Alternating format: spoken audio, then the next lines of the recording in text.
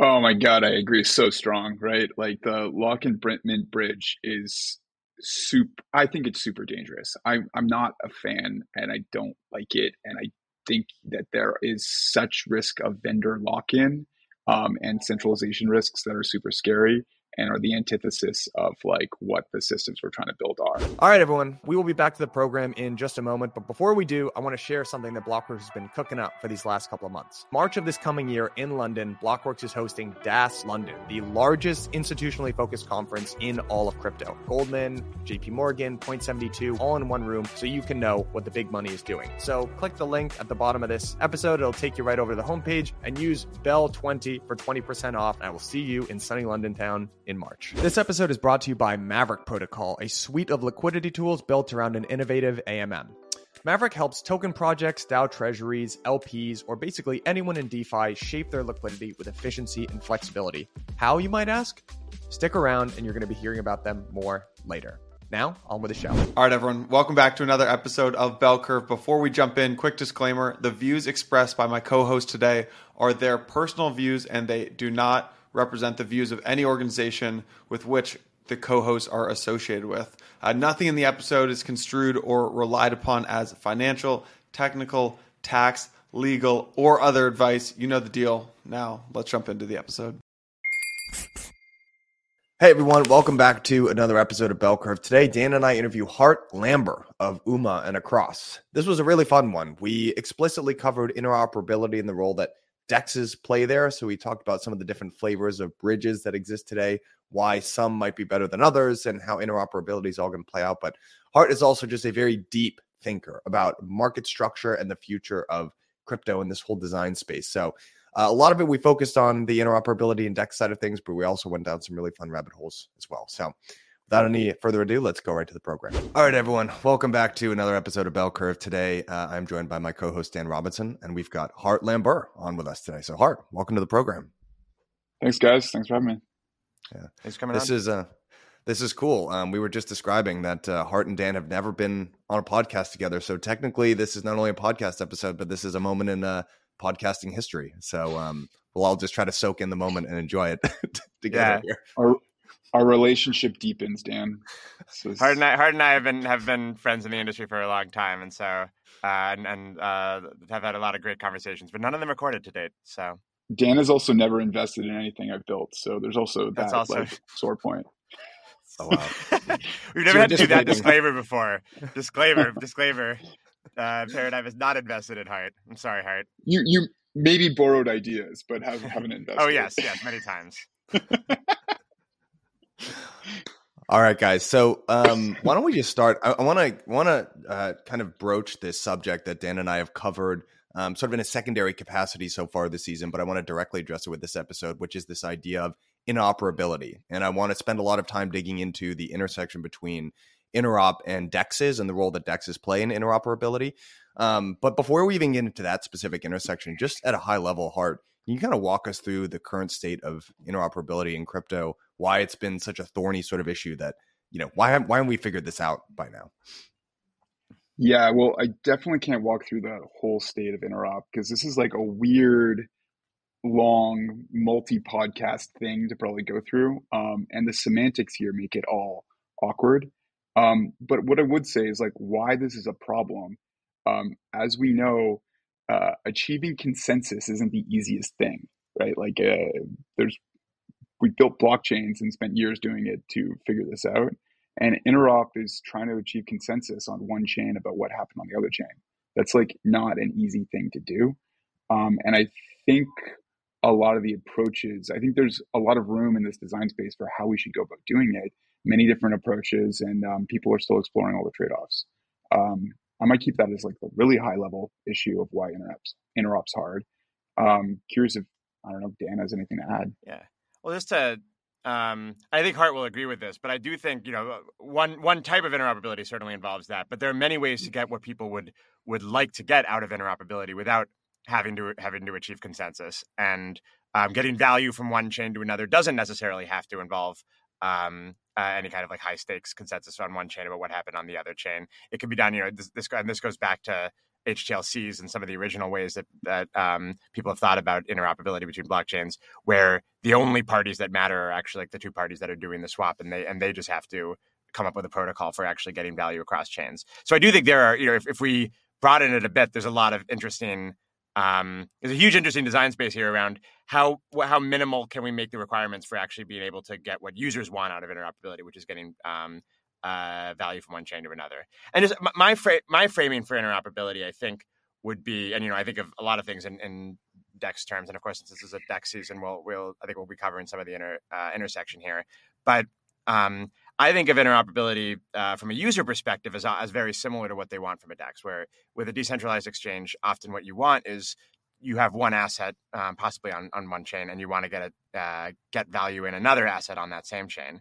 And with interoperability, often you have one asset on a particular chain, and what you want is some value on another chain, on some destination chain. And so that you could think of that as a message being passed, which is often how people think about interoperability. But you could also think about it as a decentralized exchange transaction, where I'm starting with, I have something that I have, and there's something that I want. And I think if you think about it in those ways, you can often think about find different solutions that are maybe are less technically imposing. Very much agree on that point. And I think actually that might be a good way of also focusing like this conversation, where I am much more interested in how you move value between blockchains, not how you move messages. And not to say that messaging is not important, it's got its use case, but like 90% of what people are doing on blockchains today is like basically DEX transfers. And I think like 90+% of what people are going to want to be doing in terms of interop is moving value, it's moving tokens. And the messaging thing is, I think if you focus on moving value, your design space is different. And we can talk about, some of the trade-offs here, and I think intent-based architectures and kind of what we're doing. I think that there's much more clever solutions if you focus on that subset of interoperability. So I tend to agree. Before we even get into some of the nuance there, could you guys just give, for folks in the audience who might not be as deep as you guys are into the interop sort of conversation, when people even talk about something like messages, even for me, actually, I would love to just get a sense of like, what is a message within the context of how maybe like a layer 0 or sort of general messaging protocol might talk about it. And then even within like, what is kind of the orthodoxy right now within sort of the bridging or, cross-chain messaging ecosystem? Like, what are people generally trying to optimize for? Just kind of catch us up on what people are talking about. Yeah, I'll jump in and Dan interrupt, right? So a message is, I want to send some message. I want to send hello world from one chain to another. Got to figure out how to do that. Cool. I actually think the baser primitive here is one blockchain wants to read state from another blockchain. So you write hello state on blockchain A, and you want to wait for blockchain B to read hello world on blockchain A. And so that read state is the basic primitive, and you want to figure out how to get that back and forth. When it comes though to bridging specifically, I'll give you like kind of my framework for how I look about this, and then Dan can critique it and kind of add to it. But what bridging is usually around bridging assets, or let's focus it around bridging assets. And in that context, the idea typically is I deposit asset on chain A, and then typically some message happens that goes to chain B, and I get asset on chain B. And I'm going to frame this general framework. The term I kind of want to start using is actually a TradFi term called like delivery versus payment. It comes from like trading bonds. So I'm going to deliver payment, and I'm going to make delivery of my cash, and I'm going to receive my bonds. And I think it really is like an exchange term. So I'm going to make a delivery on chain A, receive payment on chain B. And again, the kind of standard way of thinking about this is that this deposit transaction happens, and I send a message. It's kind of messy middle thing. And there's definitely two flavors to this. One flavor is these like lock and mint bridges. So I lock asset in my deposit contract, send a message, and I mint like a wrapped or synthetic version of that token on the other chain. That's one flavor that I quite dislike because of the security implications there, of this like big lockbox of assets on the origin chain. But you can do a flavor of this that's also like what's called a liquidity network, where I have pools of the native assets on both chains. I deposit in a pool on chain A, send message, and release asset on chain B. And this delivery versus payments sort of structure is the way I describe basically every bridge out there, except for a cross. A cross does something differently. Does something different with like an intense architecture. Maybe I'll pause there. Dan, what do you think? You agree with that? Yeah, so I think that's a good description. I think of this lock and mint structure, and I think that's I think it's a very important distinction between how bridges work. And Hart and I, I'm preaching back to the choir here because I've learned a lot of how I think about this from Hart. But this way of bridging assets, where you lock an asset on one chain and mint something on the other chain, I think of as like it's like bridging via like a particle, where you have some asset, and now you've got a representation of that asset on the destination chain. You've like moved the actual asset over in some sense, like this sort of like matter has been moved from one chain to another. But there's another type of interoperability when someone just wants to move value across chains, which I was alluding to before, which I think of more like a wave. So like the wave particle duality in quantum physics. I think of this as moving value like a wave, where I'm doing a trade on one chain, and what matters is that I get some value, some particular asset that I want on the other chain.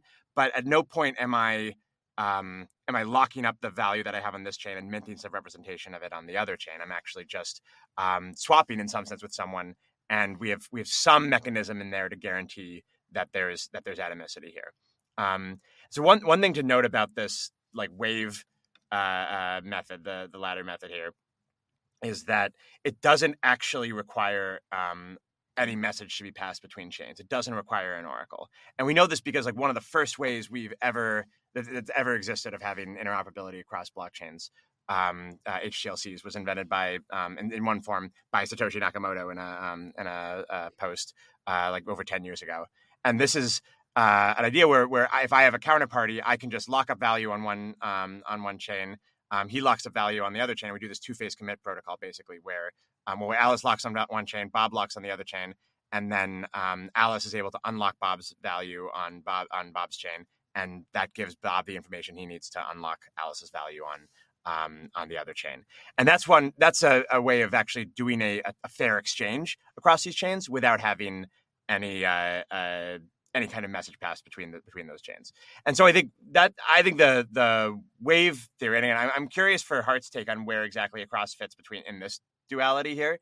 But I think one interesting thing is this allows a lot of different kinds of interoperability that aren't possible, or it makes it a lot easier. For example, with the matter thing, the particle kind of interoperability, you need two-way message passing between these two chains. You need some oracle for the state of the source chain on or the origin chain on the destination chain. You need some oracle for the state of the destination chain on the source chain in order to be able to bridge the asset back. And you don't need you need none of it technically for having the sort of like wave fair exchange with using HLCs. But if you have one-way message passing, then there's a lot that you could do that also looks more like a wave, and that's how Uniswap X works, for example. Which I can get into in a moment. But I'm curious, Hart, does that duality make sense to you? And how would you characterize a cross in that pattern? Yeah, I mean, I'd go deep. I'm not sure I love the duality analogy, but I do agree that there's two different ways of doing this. And like Mike, I don't know if you know, but like Dan can teach a masterclass on HTLCs. You can Google like all these old like talks he gave from way back.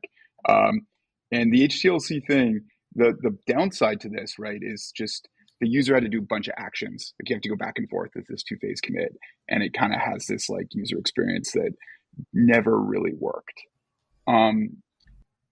I do think a cross is closer to this, but the trick, which Uniswap X also uses, is that we introduce a third party here. So unlike all these delivery versus payment bridge designs, we introduce a third party that Uniswap X calls a filler, a cross calls a relayer, CowSwap calls a solver. This third party, though, they have this unique property where they're actually willing to like lend assets on the destination chain on the user's behalf.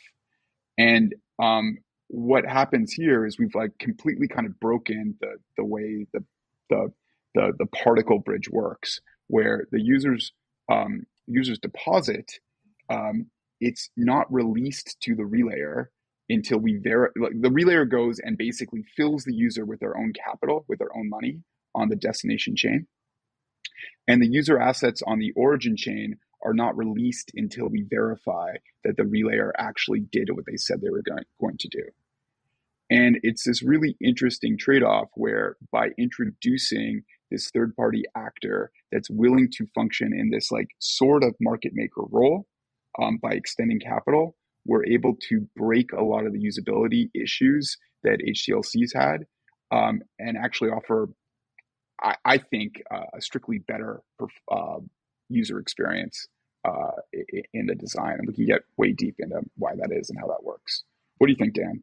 Yeah, so absolutely, I agree. And I had a talk on HTLCs a few years ago that if people are curious about HTLCs, would encourage you to check out, called "HTLCs Considered Harmful," and it's very anti HTLC as a general method for doing cross chain swaps. But in that talk, I actually do propose another way of doing cross chain swaps that doesn't and off chain payment networks that doesn't involve any oracles between chains. That's this packetized payment approach that we don't have to get into necessarily, but it's another protocol that allows you to trade value from one chain to another without having to without necessarily having to do have an oracle between them. But yeah, so I think what's hard is pointing out here is that both Across and Uniswap X, which are two methods of doing this kind of value exchange across chains, both of them take advantage of the fact that you may have an oracle trusted by at least the two parties that are doing this swap. An oracle for whether settlement has happened on the destination chain, an oracle that is readable by the origin chain. And so, if you have a one-way message passing bridge, will suffice for this. If the origin chain is able to, the chain where the swapper has their asset and wants to move somewhere else, if that chain is able to read state from the destination chain in one way or another, in a way that is satisfactory to at least to the participants in this transaction, then it's possible for the swapper to have a much more efficient method than an HTLC, which requires much more interaction between these parties. And here you can have sort of a minimal interaction in order to transfer value. I do want to mention, since I think neither of us would naturally be in favor of or be shouting to the rooftops the benefits of the sort of two-way lock and mint style bridge. One advantage that the lock and mint style bridge does have is the ability to end up with a representation of the assets from the origin chain on the destination chain. So if you want to, for example, be trading ETH on Solana, you need something like this, or you could have a synthetic, but that you have capital efficiency downsides there.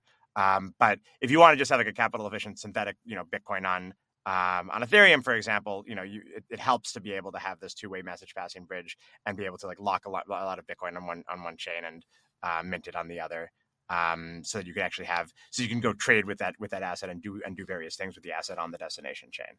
So that is a benefit that you don't get with these one-way bridges. So note that basically, if you have so if we think about this in terms of what are the requirements on the platforms, if you have no oracles at all, you can do an HTLC. You can do this kind of complicated two-phase commit procedure between these two traders in order to transfer value from one chain to another. But it's kind of inefficient. It has these downsides. It takes multiple steps, and like if one party aborts in the middle of it, it can be just a disaster for the other party. Locks up their capital for a while. If you have a one-way message passing bridge, then you can do these protocols like Uniswap X and Across. And if you have a two-way message passing bridge, then you can do these lock and mint protocols. But yeah, actually, Hard I think helped radicalize me against the two-way message passing bridges. Do you want to talk a little bit before we get into the details of the one-way of things like Across? Do you want to talk about the lock and mint protocols a bit? For a second, yeah, sure. I think one thing that would be clarifying though for the audience and all this is when you're using the word oracle here, you're using it basically any message that's passed between chains is an oracle, like and I don't think that's actually the way everybody thinks about it in the space, although I agree with this.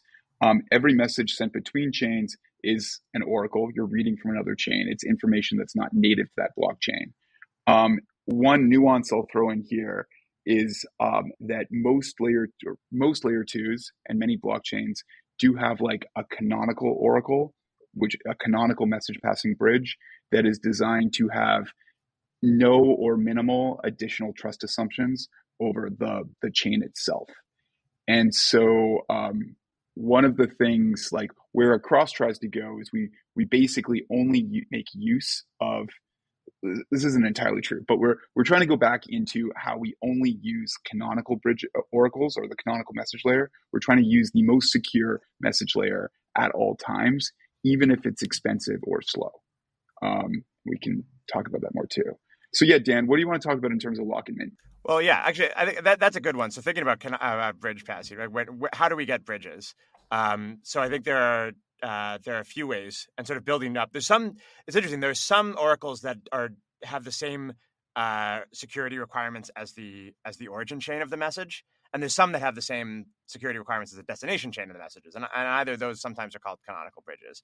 So if we take something like IBC, the inter-blockchain communication protocol that the Cosmos ecosystem uses, that's one where the bridge is canonical because it's as secure as the origin chain of the message. So if you want to send a message from one Cosmos chain to another, the consensus protocol for the origin chain, for the chain that's sending the message, basically is signing that message, and that's how IBC works.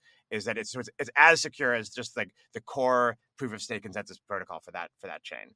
And then if you think about something like a roll up, any L2 essentially on Ethereum, there's a bridge. There's a complicated fault proof or validity proof based bridge to get from the roll up to the L1, to get from the L2 to the L1, and that's what's enforced by all the security there. But I think a really underrated, interesting bridge with L2s is the L1 to L2 bridge. Like what is that bridge?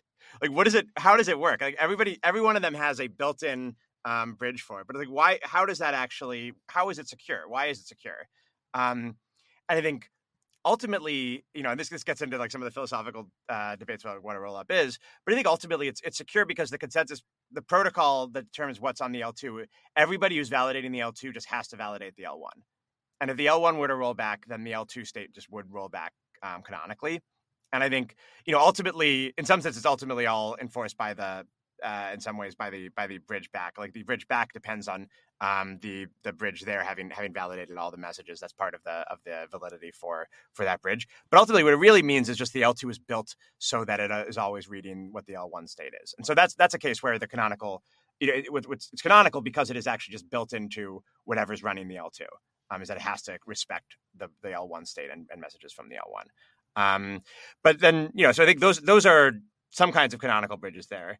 And then I think there's a lot of non-canonical bridges, which are, you could think of, usually there's some kind. Oh, I'm sorry. One more type is if you can prove the consensus mechanism of the L1 on of one chain on another chain. And so I think one great example of those is a bridge from Bitcoin to any other chain. And you can build a bridge from Bitcoin to any smart contract chain by validating the proof of work that was done on the Bitcoin chain. You actually just validate the block headers. And so BTC Relay, one of the first Bitcoin to Ethereum bridges, was done this way. It validates actually the block headers to make sure that there's been a lot of proof of work done on the chain. So yeah, so Mike, I think we should pull ourselves out. As you see, we started this with what is interop, right? And it's I was gonna wait for you to respond there. Yeah. Here's the way that I would sum the situation up so far, right? So there sort of, we can divide our bridges into two separate categories here, maybe type 1 and type 2 bridges that each have its set of sort of pros and cons. Let's broadly call type 1 sort of the lock and mint model.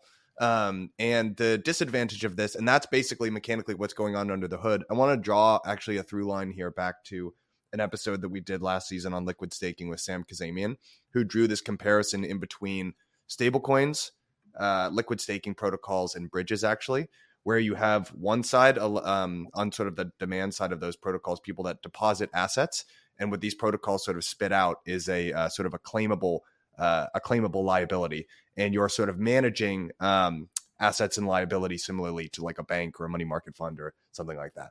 And that's what stablecoin issuers do. That's what liquid staking protocols do. And that's what these sort of lock and mint bridges do. And the disadvantage of that, obviously, is the vast majority of hacks. Whenever you hear about these billions of dollars are getting lost in DeFi, these mostly come from these lock and mint bridge hacks, because there's this honeypot of locked tokens on this one blockchain.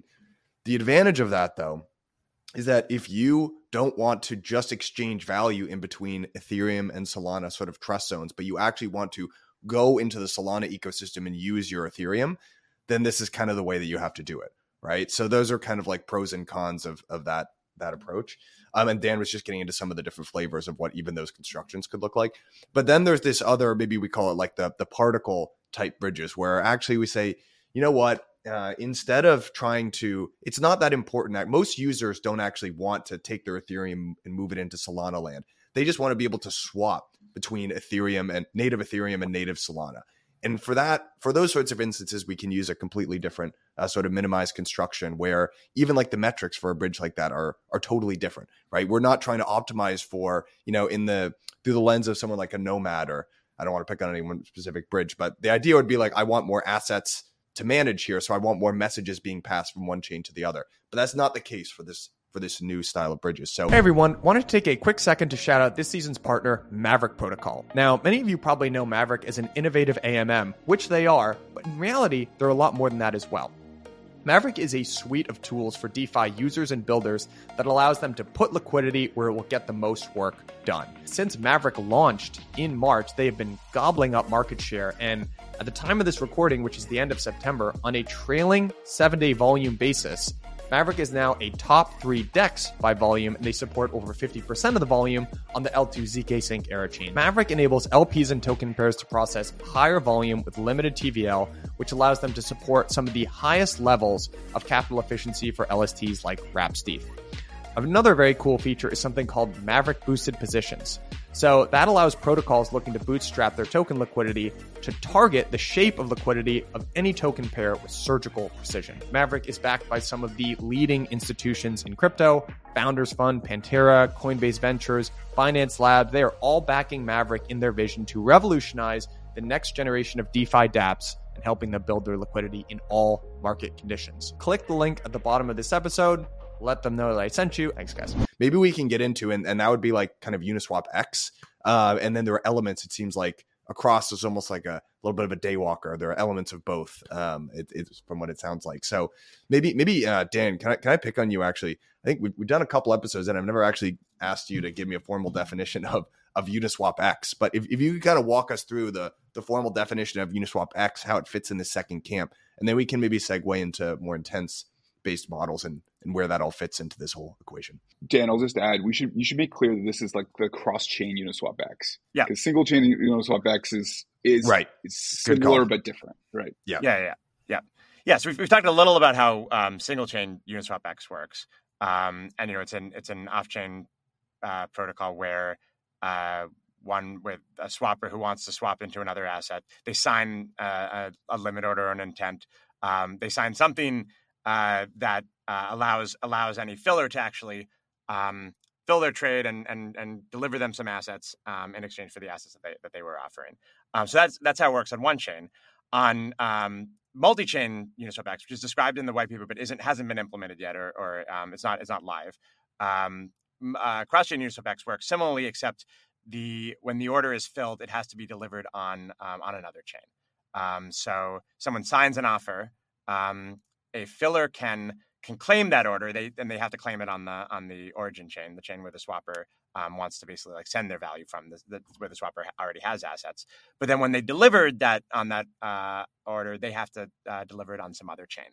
And the general idea is they deliver it on some other chain, and then they are able to claim on the origin chain based on some kind of proof that they've made delivery.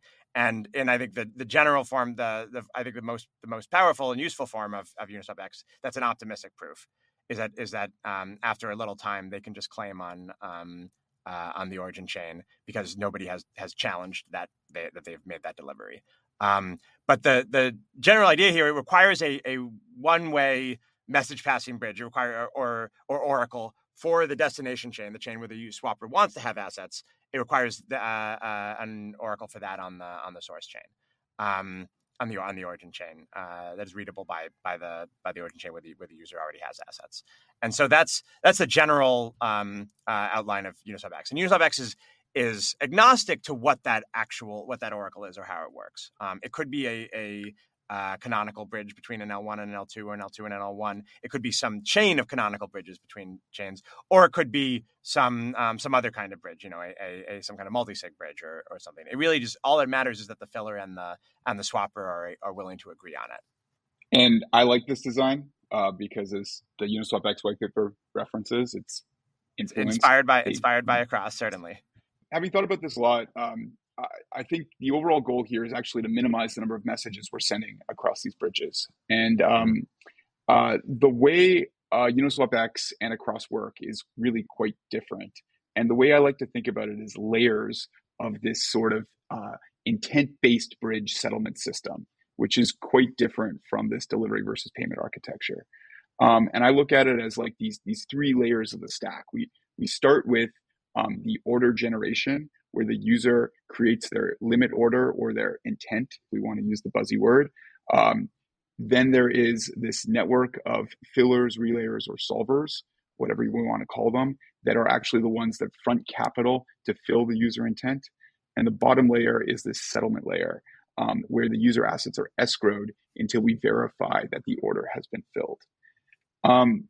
And what's interesting about the structure here that's completely different from these like delivery versus payment type networks is we can actually do much of this without very much messaging, almost minimal messaging. And when we do messaging, we have the option of only using canonical oracles or canonical messages, messaging layers, which I think offers a lot of security advantages while still maintaining like the speed and usability that users are demanding. And so maybe we can go a bit deeper into that.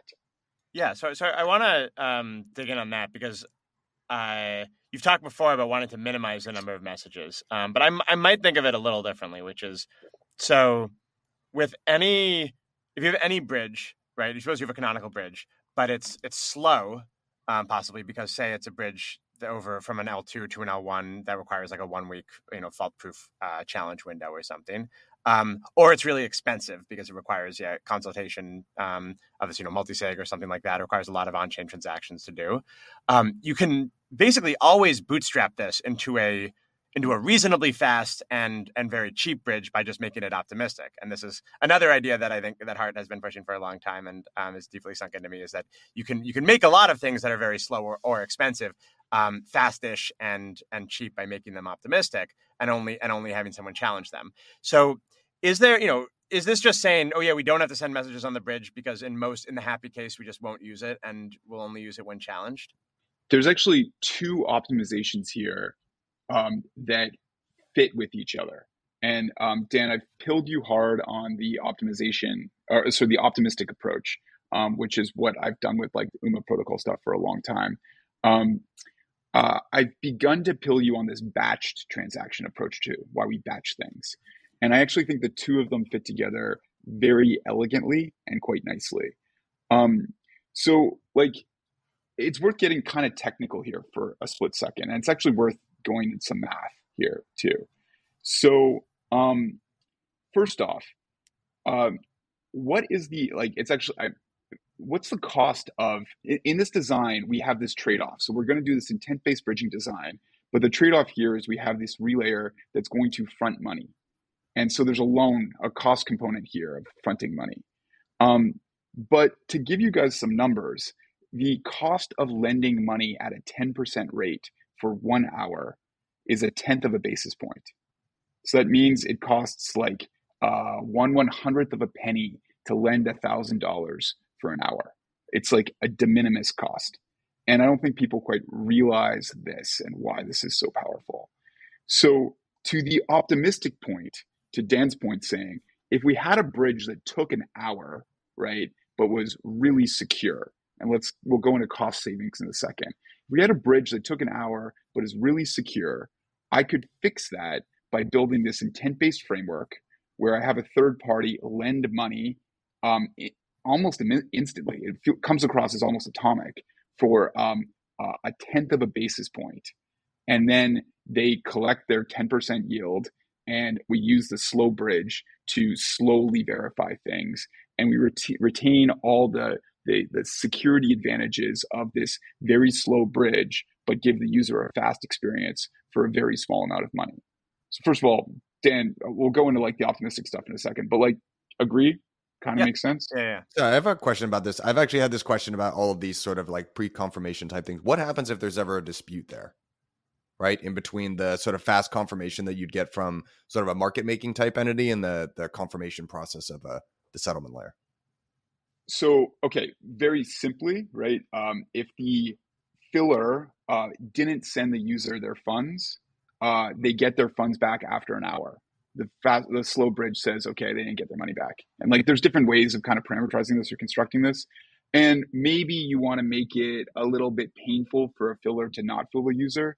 So maybe the filler actually has a bond, so the user gets back like a 10% bonus or something like that if they don't fill the user. And Uniswapx actually calls this the filler bond, and they've kind of have a design for how this might work. But you do something like that, so it's painful for the filler to not do what they said they were going to do. Got it. And conversely, also, if the filler just like fills the wrong person or something like that, the filler just doesn't get paid back. Like, so if the filler goes and like they send the money to the wrong address, for example, then the filler loses their funds and the user will get reimbursed with like this 10% bonus. So you can design pretty robust incentives to keep people honest here. Cool. Okay, so there's that. So that's like a very cool shortcut, how we've now taken a slow bridge and we've made it fast for what is like a very small amount of money. On the optimistic approach, what Dan is saying here is like, well, and what UMA protocol has done for a long time is like, well, okay, let's say that we don't even send a message. We just have a challenge period where we don't send a message between two chains. We just say, hey, if the message didn't show up, there's a challenge period. And if somebody says, I didn't get my funds, and maybe anybody could say this depending on your design, then and only then do we send a message proving whether funds were or were not sent. And so if you design this correctly, maybe everybody does what, in the happy path, everybody does what they said. You never even send a message, which is pretty cool.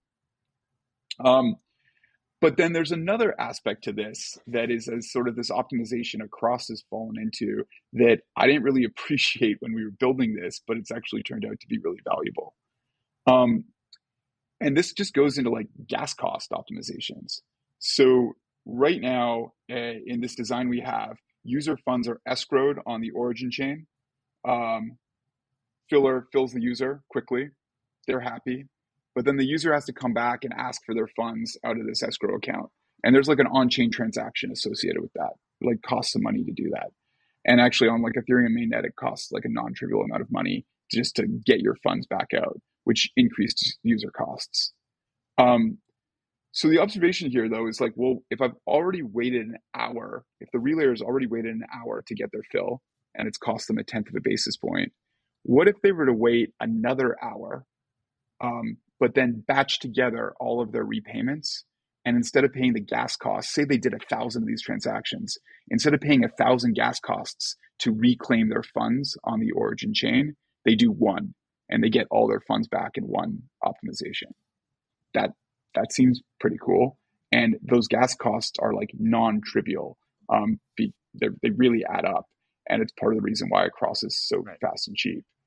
And then Across goes one step further where actually we batch together the repayment instructions across all the chains.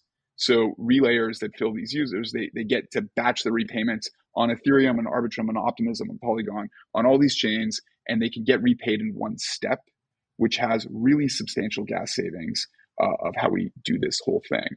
And so basically, we've taken this intent-based model where users are fronting money, and then the relayers are saving on all their gas costs by getting paid back in one lump sum transaction, which just amortizes all these costs over many, many, many fills. Kind of ranted there, but does that make sense to you guys? Yeah. So to sum it up, that's a good point. So if you have a cross-chain bridge that is slow and expensive, you can make it a lot make it somewhat faster and a lot cheaper by making it both optimistic, so you only actually have to go to the bridge if something goes wrong, and by batching, by having a lot of messages sent in one message if needed. I think that that makes sense. I think we Hard and I can get into some quibbles on some of the microstructure of how these things work, but ultimately, like I do think all bridges are going to end up and all these protocols are going to end up moving toward whatever the most efficient minimally trusted architecture is, just because I think the competition on cross-chain bridges and costs will end up being like it is with DEXs. So maybe we should, it's time to sort of take a step back and talk about some of that, I think, and how we see the landscape playing out. Yeah. And I guess on that, I don't even know if we call this a bridge anymore. Like, that's my kind of point here. Like, what is this architecture? I go back to my 3 points. It's like user like limit order, cross-chain limit order, or intent, then super competitive network of fillers that we want to have solve this. And then this other layer that is your settlement layer. And I think where Dan and I very much agree is like, if we want best execution for the user, which is what we want to have the most efficient RFQ or order flow auction system that gets the user the best price for what they want to do. We want a hyper competitive solver market, relay or filler market, that's going to be really, really competitive at filling that user and filling them quickly. And by the way, Dan, we should talk about speed. It's the other thing we should do here too in a second.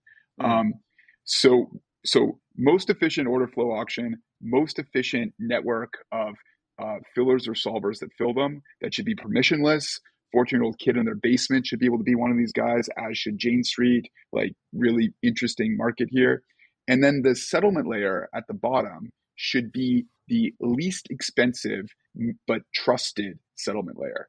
So whoever can do the escrow and settlement stuff, do optimizing gas costs, do whatever they do at that layer, that should be the settlement layer that's used in this system to just give the user the best execution. And to me, that's like where interop should go. And that has a lot of really cool implications.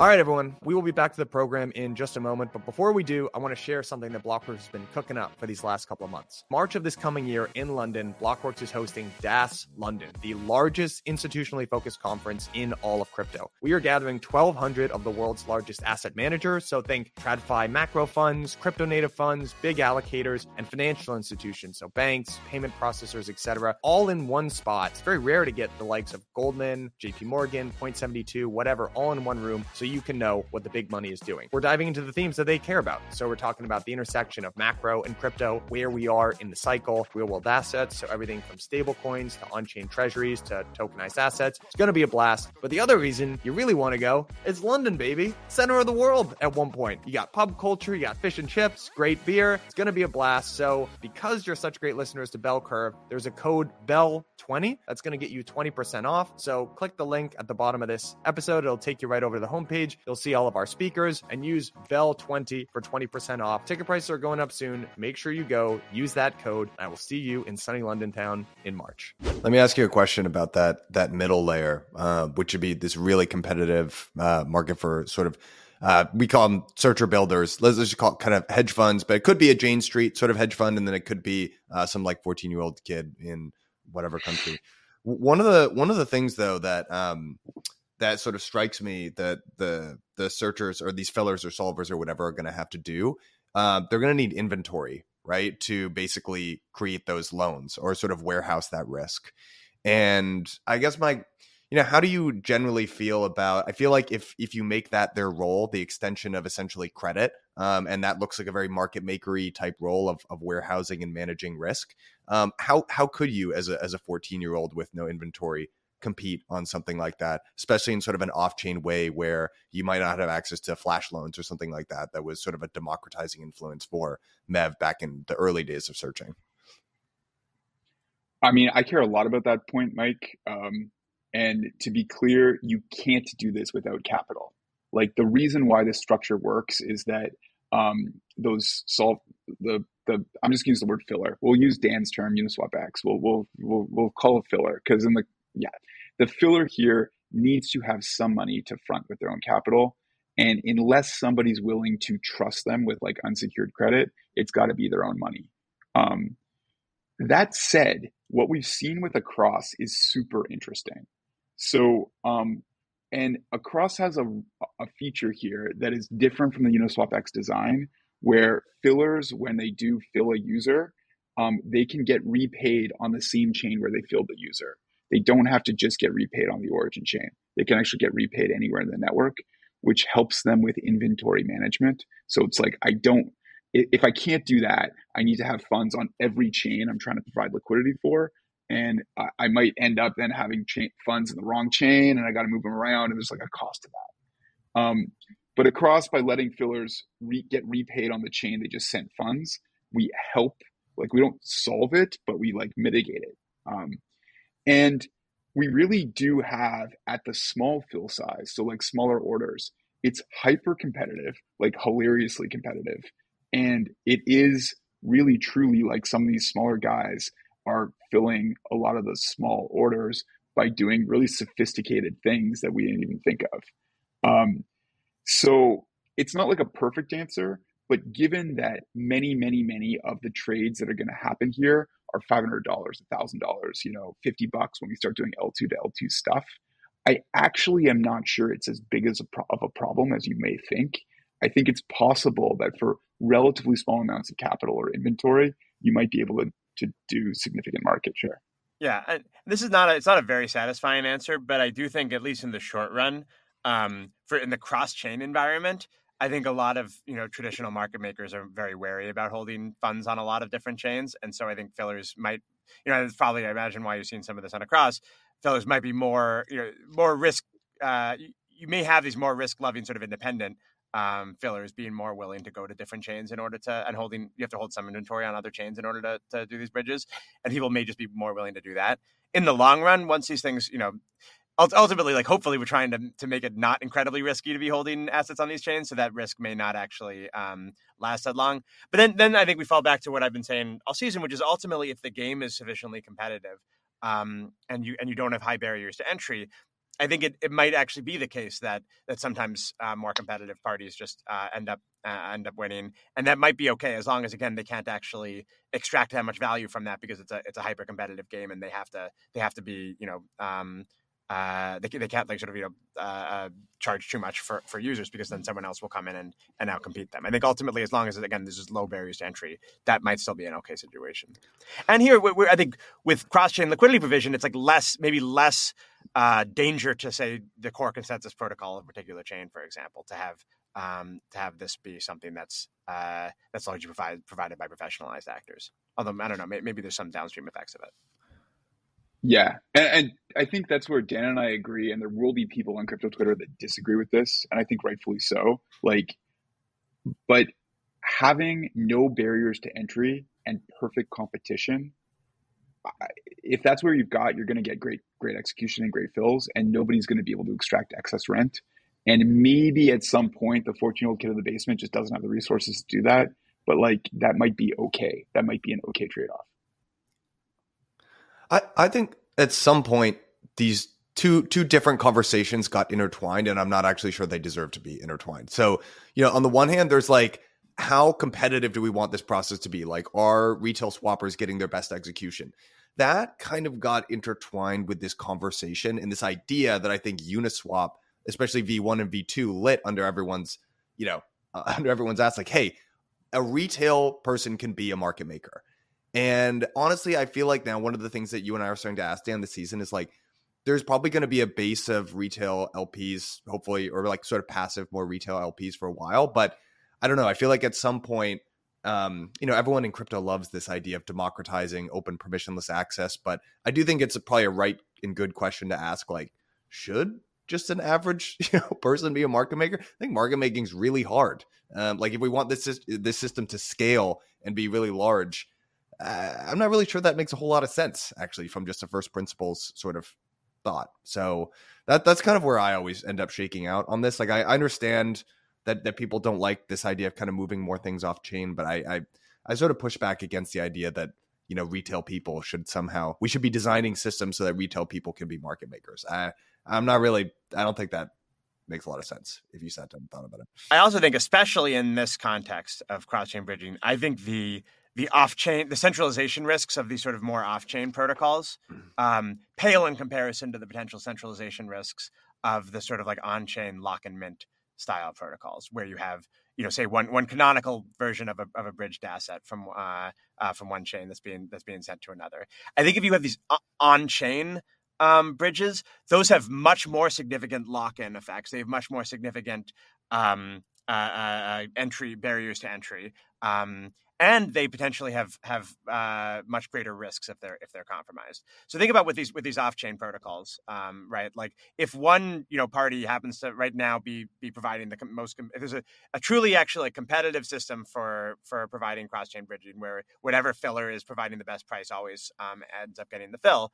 If that party disappears, someone else maybe can come in to take their place. Someone, if there's still a competitive market for it.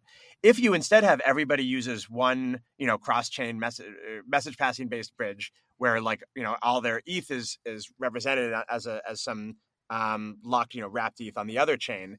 If that party starts to charge a higher fee for bridging, or if they become malicious, or if they start imposing particular, like centralization constraints, on who's allowed to bridge or what you're allowed to do with the bridged asset, it's a lot harder for everybody to switch off of that than one where you have this competitive system where not only is it competitive, but like everyone could be using a different one, or you can people may not even notice when this filler actually disappears, and people can start using a different one because your relationship with the filler only lasts over 1 hour. It's the duration of the transaction at most. And so I think these kind of subtle centralization risks are important and worth noting, but I think again we should also look at the very real centralization risks of these kind of on-chain lock and mint style bridges. I'm Hart, I'm preaching to the choir, certainly here with Hart. Oh my God, I agree so strong, right? Like the lock and mint bridge is I think it's super dangerous. I'm not a fan and I don't like it. And I think that there is such risk of vendor lock-in and centralization risks that are super scary and are the antithesis of like what the systems we're trying to build are. We have shifted the conversation from your original question again, Mike. So it's like No, lock and mint bridges okay. are dangerous and have centralization risks. In terms of the 14-year-old kid in the basement being able to provide market making services, look, if they can compete with Jane Street and win, and honestly, one of them might be able to. I don't know. Like, go for it. All I care about is perfect competition and no vendor lock-in. And we want systems that have perfect competition and no vendor lock-in. Yeah. Well, I've got a question for you guys, and I'm sort of thinking through this live, which is always dangerous to do on a podcast, but I sort of wonder what that ultimately, I heard Preston Evans of Sovereign Labs describe this sort of framework for, what he calls trust zones. His perspective was that like, look, we're never going to fully solve the bridging interop problem in between these different L1 ecosystems. And instead, we're going to have these kind of trust zones where, like the sort of roll up Ethereum main chain sort of ecosystem for something like ETH, and Solana will have its own one as well. And on the one hand, I think I'm sort of torn in between this vision of, at the end of the day, it's, sometime soon in the future, like apps are just we're going to abstract away all this stuff underneath and you're not even going to notice any of this stuff. But I guess what my question to you is what is the time frame that you see that happening on? Because my user experience, right, as someone who like does stuff on chain, you do it by ecosystem. You start with like, okay, I've got some Ethereum and I'm going to go like play around. What can I do? Oh, I can go to a roll up and I can trade some stuff and I can, you know what I mean? And what I'm hearing from you is that there's a fundamental problem with lock and mint, right? And what that restricts you on is you can't, as a user of Ethereum, I can't take my Ethereum and go use all the Solana cool stuff, right? Or all the cool stuff on Cosmos. So it does, if we just accept that principle that lock and mint bridges and is not a really good way to solve interoperability, then at least for the time being, I kind of do see these, at least from a user perspective, right? Like I still do see my worlds as being segmented across these different ecosystems. And I'm curious if you guys agree with that or push back on me. And if so, when do we get to this vision that we've all been talking about you just sign into a DEX and you can trade across whatever or do whatever you want? Well, you can trade across them, but like I don't get why I want my ETH on Solana. I don't get that. That doesn't really make sense to me. What I do get, but this is a different thing. I do get that I might have like 10 grand of ETH and I want a loan on Solana. Fine. Okay, that could be useful. I do get that, but I don't get why I don't get the other version of it. Like trading ETH, like trying to do like an ETH uni trade, like uni token trade on Solana doesn't really make sense to me. I don't know, Dan. What do you think? Yeah. I mean, I think bridges are sort of the least of the constraints right now. Like, people right now, you have to switch wallets. You have to switch a lot of things to switch between between in like the Cosmos world or Solana world or Ethereum world. So I think those are a lot of the constraints right now. I think, ultimately, I think you can go a long way with just sort of like getting paid in Sol or something, being able to swap your ETH for Sol. And I think we will unlock quite a lot once you're able to very easily move value from one chain to another. And like often, when you actually want to be doing stuff on Solana and one of these other ecosystems, you probably don't actually want to be doing it with ETH. Most likely you want to be doing it with Sol or maybe with USDC or another thing. And we should maybe talk also about like the elephant in the room here, which I think the USDC bridging, which is a very powerful thing, but potentially, kind of contributes to some of the network effects that stablecoin issuers have. But ultimately, I think right now, the idea that we want to actually be trading bridged assets on these other chains rather than going into native or going into other assets there, I think is, I sort of want to interrogate that a bit. Yeah. I do have like one thing I would want to do that I think is quite doable under this framework we're talking about is I sign an order on Ethereum that says I want to go and do this action on the Solana blockchain that requires me to pay in Sol. Like, let's just say it's like the action is I wanted to go play blackjack on this application on the Solana blockchain. I have to pay in Sol, but I sign this intent on Ethereum and it just gets handled for me. Like, that makes sense to me. And that's exactly what this framework we're talking about enables, because you have the filler just go and do the thing on the Sol chain for you without you leaving your native wallet. And if you extend this forward, this goes, sorry, go ahead. No, go on. That's interesting. So every transaction, like I could just do a lot of transactions on Ethereum every time, just basically paying out of my Ethereum wallet. Yeah. I mean, Dan, I don't know if you and I've talked about this, but something that I think is like when you take the intent stuff to its logical conclusion, I just am signing messages that, like, let's just say I have a piggy bank, like I have a Venmo account on a chain. And I've actually thought about, like, you have Venmo chain. You have an account on Venmo chain that has some funds in it. And I just sign messages that say, I want to spend out of my Venmo chain to do this action on Optimism, on Casino Chain, on Solana, whatever, right? And you have the network of solvers or fillers that are perfectly competitive. They just go and do the thing for you, and they get paid back out of your Venmo chain after a delay, right? And they get paid back after the delay. Your action happens almost instantaneously. And if you think about that, this is what I think is like a cool version for interop, where I'm in one wallet signing one set of things, and the solver network is the one that's just executing for me. And then I think you're into a cool world of like chain abstraction. That is fascinating. I'm not sure I believe that full extended version will be sufficiently efficient. You still have to do some transaction on the source chain, I would think, every time. Although I guess you could have a payment channel. Anyway, this is interesting. Why? Well, just in order to like prevent me from double spending on the origin chain, I'm going to have to do something that's going to prevent me from spending on multiple things. So you're going to have to like somehow lock my ETH on that chain. But it could be Sorry. It's sorry. Your Venmo chain would have to be like time locked, where like I couldn't still take all my money out of it. So if I could open a payment channel with someone who's doing that on the other chain, so maybe that's very interesting. But I think ultimately, look at this, which would be very cool. And I think this is true about the generalized intents thing. It's like, this would all be very cool. But right now, it's kind of scandalous that I can't even like make a payment to someone on another chain right now. Like, there's no easy way for me to pay someone Sol on a chain. And in fact, the example that's really getting me agitated right now is USDT on Tron, of all things. Is that, like, apparently, a lot of places in the world, you can pay someone in crypto. You can pay someone in USDT on Tron. At like a convenience store, which is sort of wild that you can do this. And, but like, I don't want to hold USDT on Tron personally, but like maybe I would want to pay someone who wants to receive it. And so, like, if I want to make payments, if I have my Ethereum wallet, like, why can't I actually just scan one of those links and make a payment to them? And so that's a very clear intent of just like, I want to actually deliver money to somebody on this chain that I would never want to touch with a 10-foot pole. I don't want to have a Tron wallet even, let's say, but like, I do actually want to, make a payment to someone who does. That should be completely abstract for me. Like, I should just be able to pay anyone on any chain. So Dan, this example you bring up is hilarious because I am here in Istanbul, and USDT on Tron is everywhere. Like everywhere. You can pay for it everywhere. And you How can is go to that the Grand happening? Bazaar.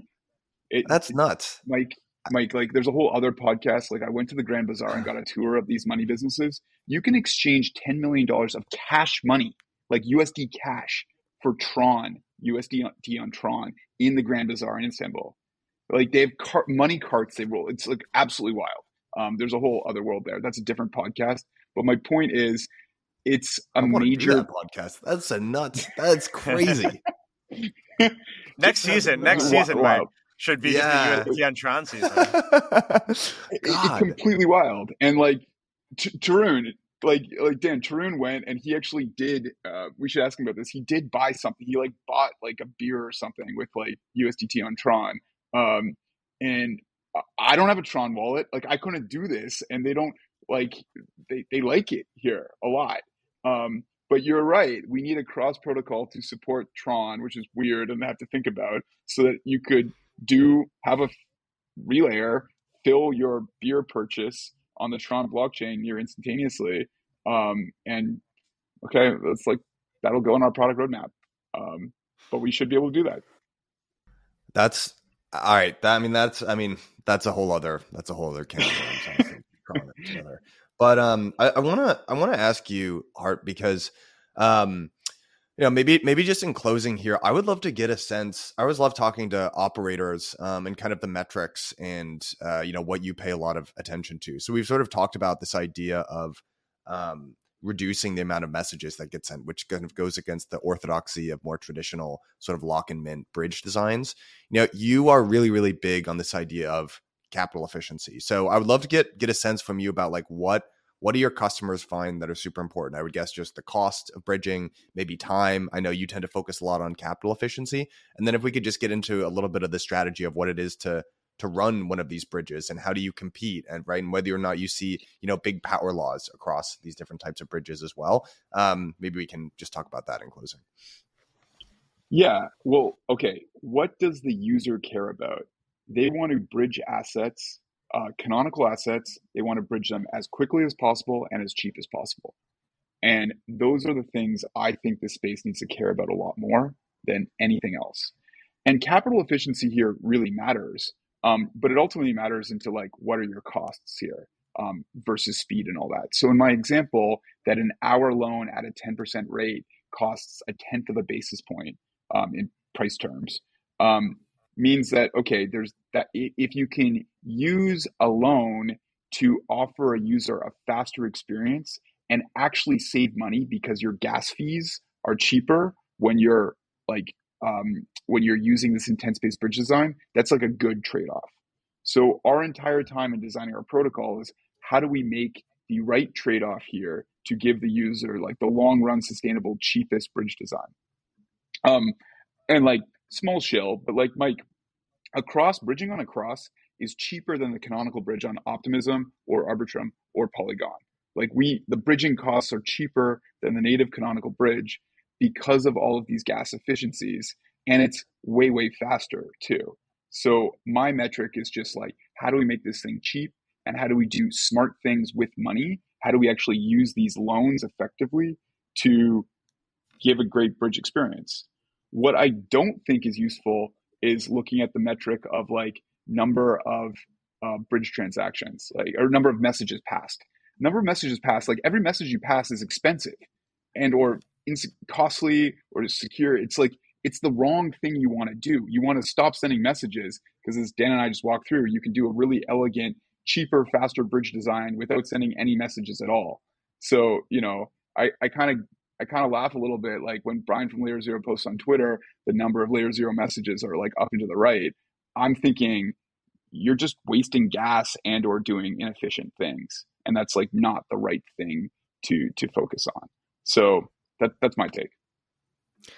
All right, last two questions for you. I cheated a little bit and asked you before the podcast here, but my mental model again for bridges, the traditional lock and mint bridge, the strategy, very similar to like a liquid staking token provider where there's very large power laws and you're trying to compete on brand and liquidity, something like a Lido, and you want to be the canonical representation of staked ETH, something like that. I would guess that's what you want to do for lock and mint bridges as well, right? If you're going to have Ethereum represented on Solana, even if we think that doesn't necessarily make sense, you want to be the canonical version of that, right? So would assume sort of insane power laws, and you also kind of want to have a relationship with the consumer. I guess in these other alternative bridge designs that we're talking about, Hart, who ultimately has the relationship with the consumer? And then in terms of bridges, do you see the same kind of power laws that we might see in something like stablecoins or LSTs, or does it end up being a little bit more fragmented or a different market structure? Okay, trying to do this quickly, right? I think the majority... Save like the biggest question for the last 5 minutes there. I think the majority of value that's going to be moved between chains is major assets. It's going to be USDC, USDT, and ETH. And we still maybe need to talk about the Circle Bridge problem in a second, but we'll come back to that. I think major assets are going to be the major thing you're moving between chains. I think you see that in DEX volumes today, like 60 to 80% of DEX volumes is trading between major assets. So those assets are not going to ever be in, they don't want to submit to, they don't want to be controlled by some other bridging infrastructure. That's like scary for them. And I don't think Ethereum is never going to be really cool and like really on board with some other protocol controlling a huge amount of Ethereum supply in a lock and mint design on another chain. That's just going to be like really scary. And I don't think that's what you're going to want. So, okay. So I think that the lock and mint bridges maybe make sense for longer tail assets that have this idea of them wanting to move between chains. I'm still not convinced that that's like a huge opportunity, but I could see some developers thinking that's interesting. So that's where maybe they're okay with like a vendor lock-in concept and using something like Layer Zero's OFT standard, even though I don't think that's like, I think there's some risks around vendor lock-in there. Leaving that aside, your other question is who owns the relationship with the user here?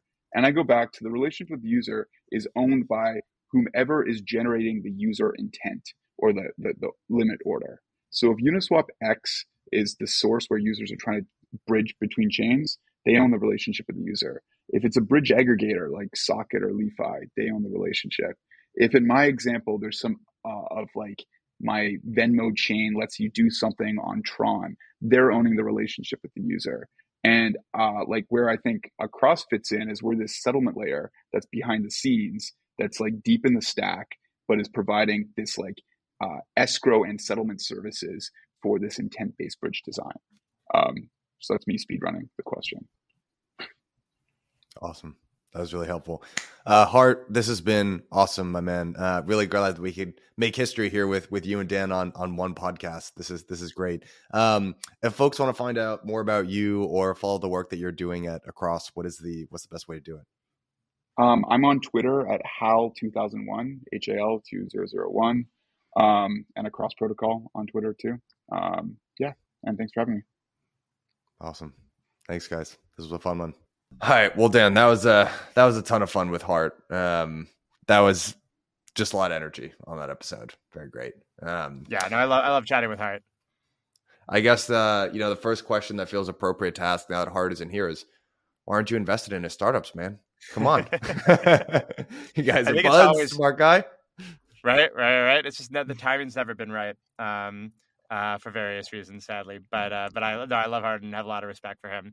And he and I have talked about a lot of ideas and a lot of stuff, including stuff like the Yield Protocol, which paper I worked on a few years ago, was very inspired by conversations with him. Yeah.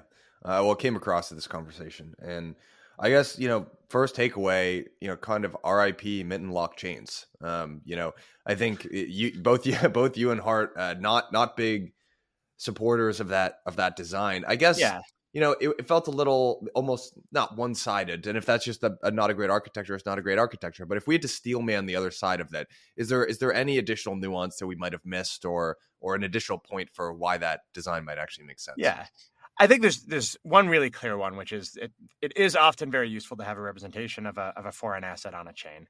Yeah. And I think one example is Bitcoin on Ethereum, right? It's very useful to have some representation of Bitcoin on Ethereum. And inherently, there's sort of two ways to do that. One of them is with a synthetic that is backed by collateral on Ethereum, and the other is to have some kind of lock and mint bridge where you can lock up Bitcoin on Bitcoin and it's back in 1-to-1 some token on Ethereum. And the latter kind is it's how centralized or somewhat centralized systems like WBTC work. It's also how more decentralized ones like TBDC work. But ultimately, you still have this lock and mint pattern.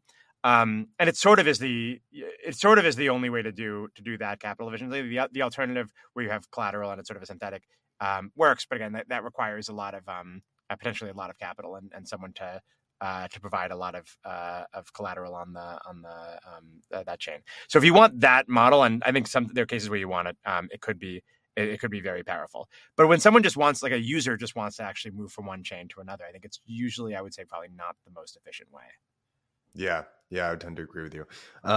So one thing that we didn't really get to talk about during the episode, but I actually want to ask you about two sort of cross-chain interop solutions that have popped up and are gaining a little bit of steam. So we started to talk about the USDC-centric solution, so it's CCTP, Circle Cross-Chain Transfer Protocol, something like that. And then also Chainlink has a CCIP.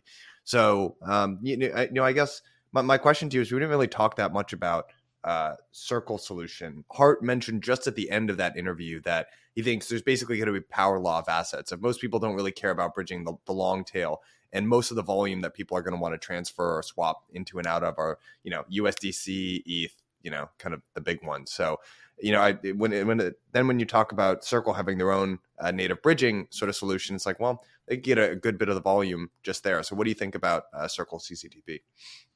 Yeah. So I think it's CCTP, it's based on a very powerful realization, which is if you have a custodial asset that's being issued by some party on one chain, the best way to bridge that asset, generally is to do it in a way that's native to the asset and just has exactly the same trust requirements as the asset itself, or arguably that's the best way. And so you might as well just have, burn your USDC on one chain, go give it, have Circle effectively act as a bridge for you so that you can burn it on one chain and mint it on another chain. And then once you have that, it's very powerful because you could imagine even if the asset you want to bridge isn't Circle, you might be able to trade, isn't USDC. You might be able to trade your asset for USDC on that chain and then trade it somewhere else. Or even if, the asset, you actually don't want to trade it for USDC, funny enough, like if you are just willing to trust Circle, they're kind of operating a bridge right now. So one funny hack I've seen used to suggested as a way to take advantage of this bridge is just you can imagine sending a message between chains by just sending USDC to one way of USDC to a particular address.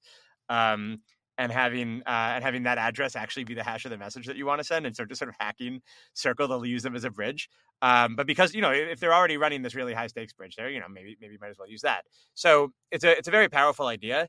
I do think it poses some risks for the same reason that having a dominant stablecoin on any chain poses risks for the centralization of that chain, which is ultimately putting a lot of power in in one party's hands functionally. Or on one particular bridge. And so I think it's a risk to have that. But that said, we already have that risk on any one chain with USDC, right? If someone were to compromise the USDC minting keys, then the consequences on Ethereum at least would be very severe. And so to some extent, we already have that. You already are trusting that to a great degree, which it doesn't give me a warm fuzzy feeling inside, but does make me think, okay, it's maybe. You might as well just do it for a cross-chain bridge. Do you think that ultimately, I mean, isn't this eventually something that we're going to have to come to and face? Because isn't the whole point of these smart contracting platforms to develop apps that have product market fit? What is Circle if not an app that has product market fit? And then eventually hopefully this doesn't end up happening, but it's kind of a feature of blockchain, right? Is that you have these sort of hard forks. And eventually then it seems like the Circles of the world or the Coinbases of the world or the the Tethers of the world, right, are going to have an enormous amount of say in terms of what is the canonical chain. Do you subscribe to that idea that, sort of inevitably these apps are going to have a lot of power in that regard? I think for custodial apps, it is a big concern. For obvious, for an app that isn't custodial, then I think it might be a sort of a different situation. I think it asks maybe an even bigger question, which is if we start trusting essentially USDC to run a bridge between these chains, right? Then why aren't we actually just having USDC run a ledger? Like why aren't we just using USDC? Like, why can't we just transact natively in USDC on their ledger and have them keep track of everybody's balances, and sort of functionally just have them run their own chain, like a one-of-one chain? And it is sort of it's maybe an important question. That's it. Like, I think the value of USDC especially is when you start using it with other things, and so to some extent, what actually gives it its value is you're going to be using it, trading it for ETH on some other chain, right? And that's something that you wouldn't want to trust Circle entirely on, is like to run the ledger that has all the other assets on it. So I think in some sense, like, this is, having this interoperability zone where USDC is responsible for USDC transfers across chains, and you could maybe imagine a world where they were able to just operate USDC payments between people, might be fine if, again, like, the point is then is interoperability between this ledger that Circle effectively is running with other ledgers that are running different or more decentralized applications. Man, that's a good question. I hadn't really taken it to that extreme, but yeah, that's probably when we get to USDT on Tron. I mean, like, if that's like how everyone's transferring USDT and it's because it's so cheap, like, I don't know, why isn't Tether just running a ledger, right? And I think there may actually be regulatory reasons why there's a difference. But yeah, it just sort of does make you wonder. It's like, all right, like, actually, why don't they just keep a database? And I don't know. If mostly what's being done is just simple payments. Yeah, Tether is that one's an enigma for me. That was a really interesting anecdote that we got from Hart.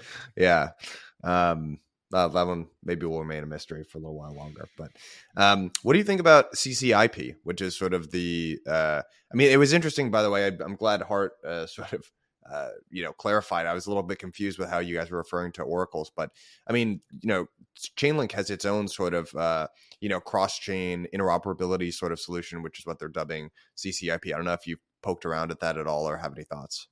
I've only looked a little at it, so I can't talk about the details, but it makes a lot of sense to me logically, because I think of, from a technical perspective, a bridge is a one-way message passing bridge is just an oracle. It's just an oracle on one chain for the state of another chain.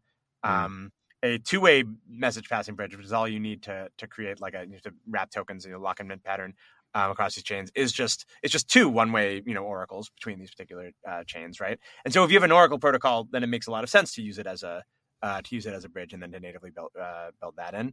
I'm not familiar with the details of sort of how all the rest of CCIP is built around that, but like, it just makes sense to me that if you have an oracle, you might as well use it as a bridge, or that would be a compelling possible use case for it. But like, I would flip it around and say, just like, actually, when we talk about bridges, often what we are talking about is oracles, that they're all actually competing in this oracle sphere. One thing I'll say, though, is with bridges, you actually have a lot more power than you do if you have an oracle for something that's a completely off-chain fact, right? Then, like, it's you sort of are going to need some kind of trust assumption or some multi-party something or other for it, some subjectivity ultimately there. I do think if you've got a message going across blockchains are to some extent legible things. You should, in theory, at least one blockchain maybe should be able to, for example, like, parse another or interpret a zero knowledge proof about the state of another. And if you have a cross-chain messaging system that doesn't make use of any of that, or at least of all of it as much as you can, that seems unfortunate in the long run. It seems to me like ultimately the ground truth, ideally, of cross-blockchain communication should involve, for example, the consensus protocols of those chains or the validation rules of those chains. And I don't know if I'm not sure whether maybe in the long run Chainlink does do that. But I think just treating it as the same kind of problem as being, learning about like this, who won a football game or something, I think is it's reducing it to maybe a harder problem. Yeah. Let me ask you, one of the things that people have been talking about in crypto for as long as at least I've been in the space has been sort of this, idealized state where you and I ideally don't talk about any of this. We're not on a podcast talking about interoperability because it just works and no one even understands that it's a problem. And you just interface with your app and then it does all the stuff that you want it to do. I mean, how far do you think we are out from that standpoint? Just because I remember being in like 2018 timeframe where people thought that this was not going to be a problem, within like a year or two or something like that. And here we still are in there. That what was not going to be a problem? That bridges were going to come and it was going to solve some of the breakdowns in between these different blockchains, and the future was going to be multi-chain, but that was okay because there were bridges. And here we still are, all these hacks, and we're still debating about different families of bridges and what the sort of trade-offs are. So I guess if you had to put a time frame on really solving 80% of these problems, I mean, how far away are we still? Yeah. I think there's sort of two problems. One is from a user experience perspective. Can we actually have the experience of a user switching between chains being a lot better? I think some of that comes from tech like Uniswap X or I think across just sort of abstracting away a lot of the root complexity for a user and making it easier. Some of it's going to depend on wallets, and just other parts of user experience from switching chains. That I think are really challenging, but I think all that we sort of have a line on. The other part of it is at the base level, like what are all these protocols sort of built on top of, and I do worry that we'll end up with a lot built on kind of more rickety foundations than we would have thought we would have. I think even when you look at L2 bridges or cross L2 bridges, you see a lot of kind of bridges that don't ultimately resolve down to the canonical bridges, which seems like a shame. And like for various reasons of efficiency or convenience, I think often people or protocols end up using different kind of trust assumptions for that. I think in the long run, I would assume that everything ends up using the canonical bridges as a source of truth. I'm not so sure because the ultimately actually, like, that's a canonical bridge even is still potentially a big honeypot, right? And so actually having multiple sources of truth and multiple bridges is actually not as bad. So I'm not so sure. Ultimately, I don't think we're going to have like one big solution for the that like second problem of the ground truth. I think it's going to be a lot of hacks built on top of hacks and just things that kind of like barely rickety hold together. For the user experience, I have more confidence that like if all this stuff is working, it's because we've really abstracted this away for users, and it's actually pretty simple to move money from one chain to another. Yeah, I would agree with that. I think it's very confusing from the perspective of a user because like just imagine you don't know these words like optimism or arbitrum or Ethereum or whatever, and you get your first mobile wallet and it's like, I have these options to be on which chain. You're like, well, I don't know what this means. I mean, is one of these chains better than the other chains? Like, what am I deciding between? It's if you really take yourself out of it for a second, it's wildly confusing to users at your first experience, Yeah, and I have this strong opinion now that I think, especially something like payments, which we talked about a bit on the podcast. Something about like payments, I think I should be able to pay someone no matter what chain they're on from my chain without having to go bridge over to their chain and then make a payment to them or have assets on that chain. And that's something, And then I think we get into, I think Hart had an even crazier idea for building on this. This was cool. But talking about cross-chain intents. But I think that's sort of a start where it just shouldn't actually be part of the user experience to have to like bridge between chains in order to use an application or certainly make a payment to someone who's on the other chain. Yeah. Well, I mean, I think I think he sort of called it Venmo chain, right? Where, if you take intents to their logical conclusion, you can just sit and have your balance of let's say Ethereum, and whenever I want to make a payment, you kind of submit it to this hive of, searcher, filler, solver, whatever word you want to describe, and they go off and kind of do that for you in a really optimized way, and your balance just gets debited or whatever. So that kind of does seem like the ultimate future. And I actually think there was a podcast where you were describing, even from the perspective of a mechanism designer, when you would kind of design these solutions that required, kind of left some money on the ground for people to pick it up. There was a time in crypto's recent history where people wouldn't come and pick some of that money up. But now that's a little bit different, and people will generally come pick up money if you leave it around. And maybe that's the same analogy for these sort of searchers and these third-party networks of people that will go and do this stuff, execute payments or transactions on users' behalf. We just got to wait a little for it to be a thing. Yeah, I mean, I think it's going to start with the very basic stuff. If I have an asset on this chain and want an asset on this chain, or I want to have an asset on this chain and I want someone to pay someone else who's on this other chain, I think people might be getting ahead of themselves with the other stuff. But like, yeah, I think in the long run, maybe it's entirely abstract and I can use an asset from any chain. So some of that, I think there are some challenges to that. And so one of them I was talking about with on the podcast was just, if I have to do a transaction on both chains in order to interact with an application, and I want to do a lot of like interactions with that application, like that seems very inefficient. And if I have to make a trade of like, you know, one asset for another every time, I think I'm going to pay more ultimately in like spreads. If I'm trading, you know, USDC for ETH or something, every time I do a transaction, I'm going to end up paying more than if I did one big transaction, I would expect. Although that's not necessarily always true from an exchange structure point of view. So maybe not. But you'd think there'd be a lot of overhead in a lot of these. And like there's reasons, you know, and if I want to do something atomically, right? It just helps to be co-located basically on the same chain, in the same execution environment as something. But yeah, it is interesting to think about why do I need all that? I don't know. And so yeah, and I think I just hadn't really thought about this as that much until I was thinking about it live today, and I was like, this is actually kind of interesting. So I want to follow up with Hart a bit about that. Yeah, I think that'd be a good idea. All right, Dan, this was a really fun episode, and I will see you next week. See you next week.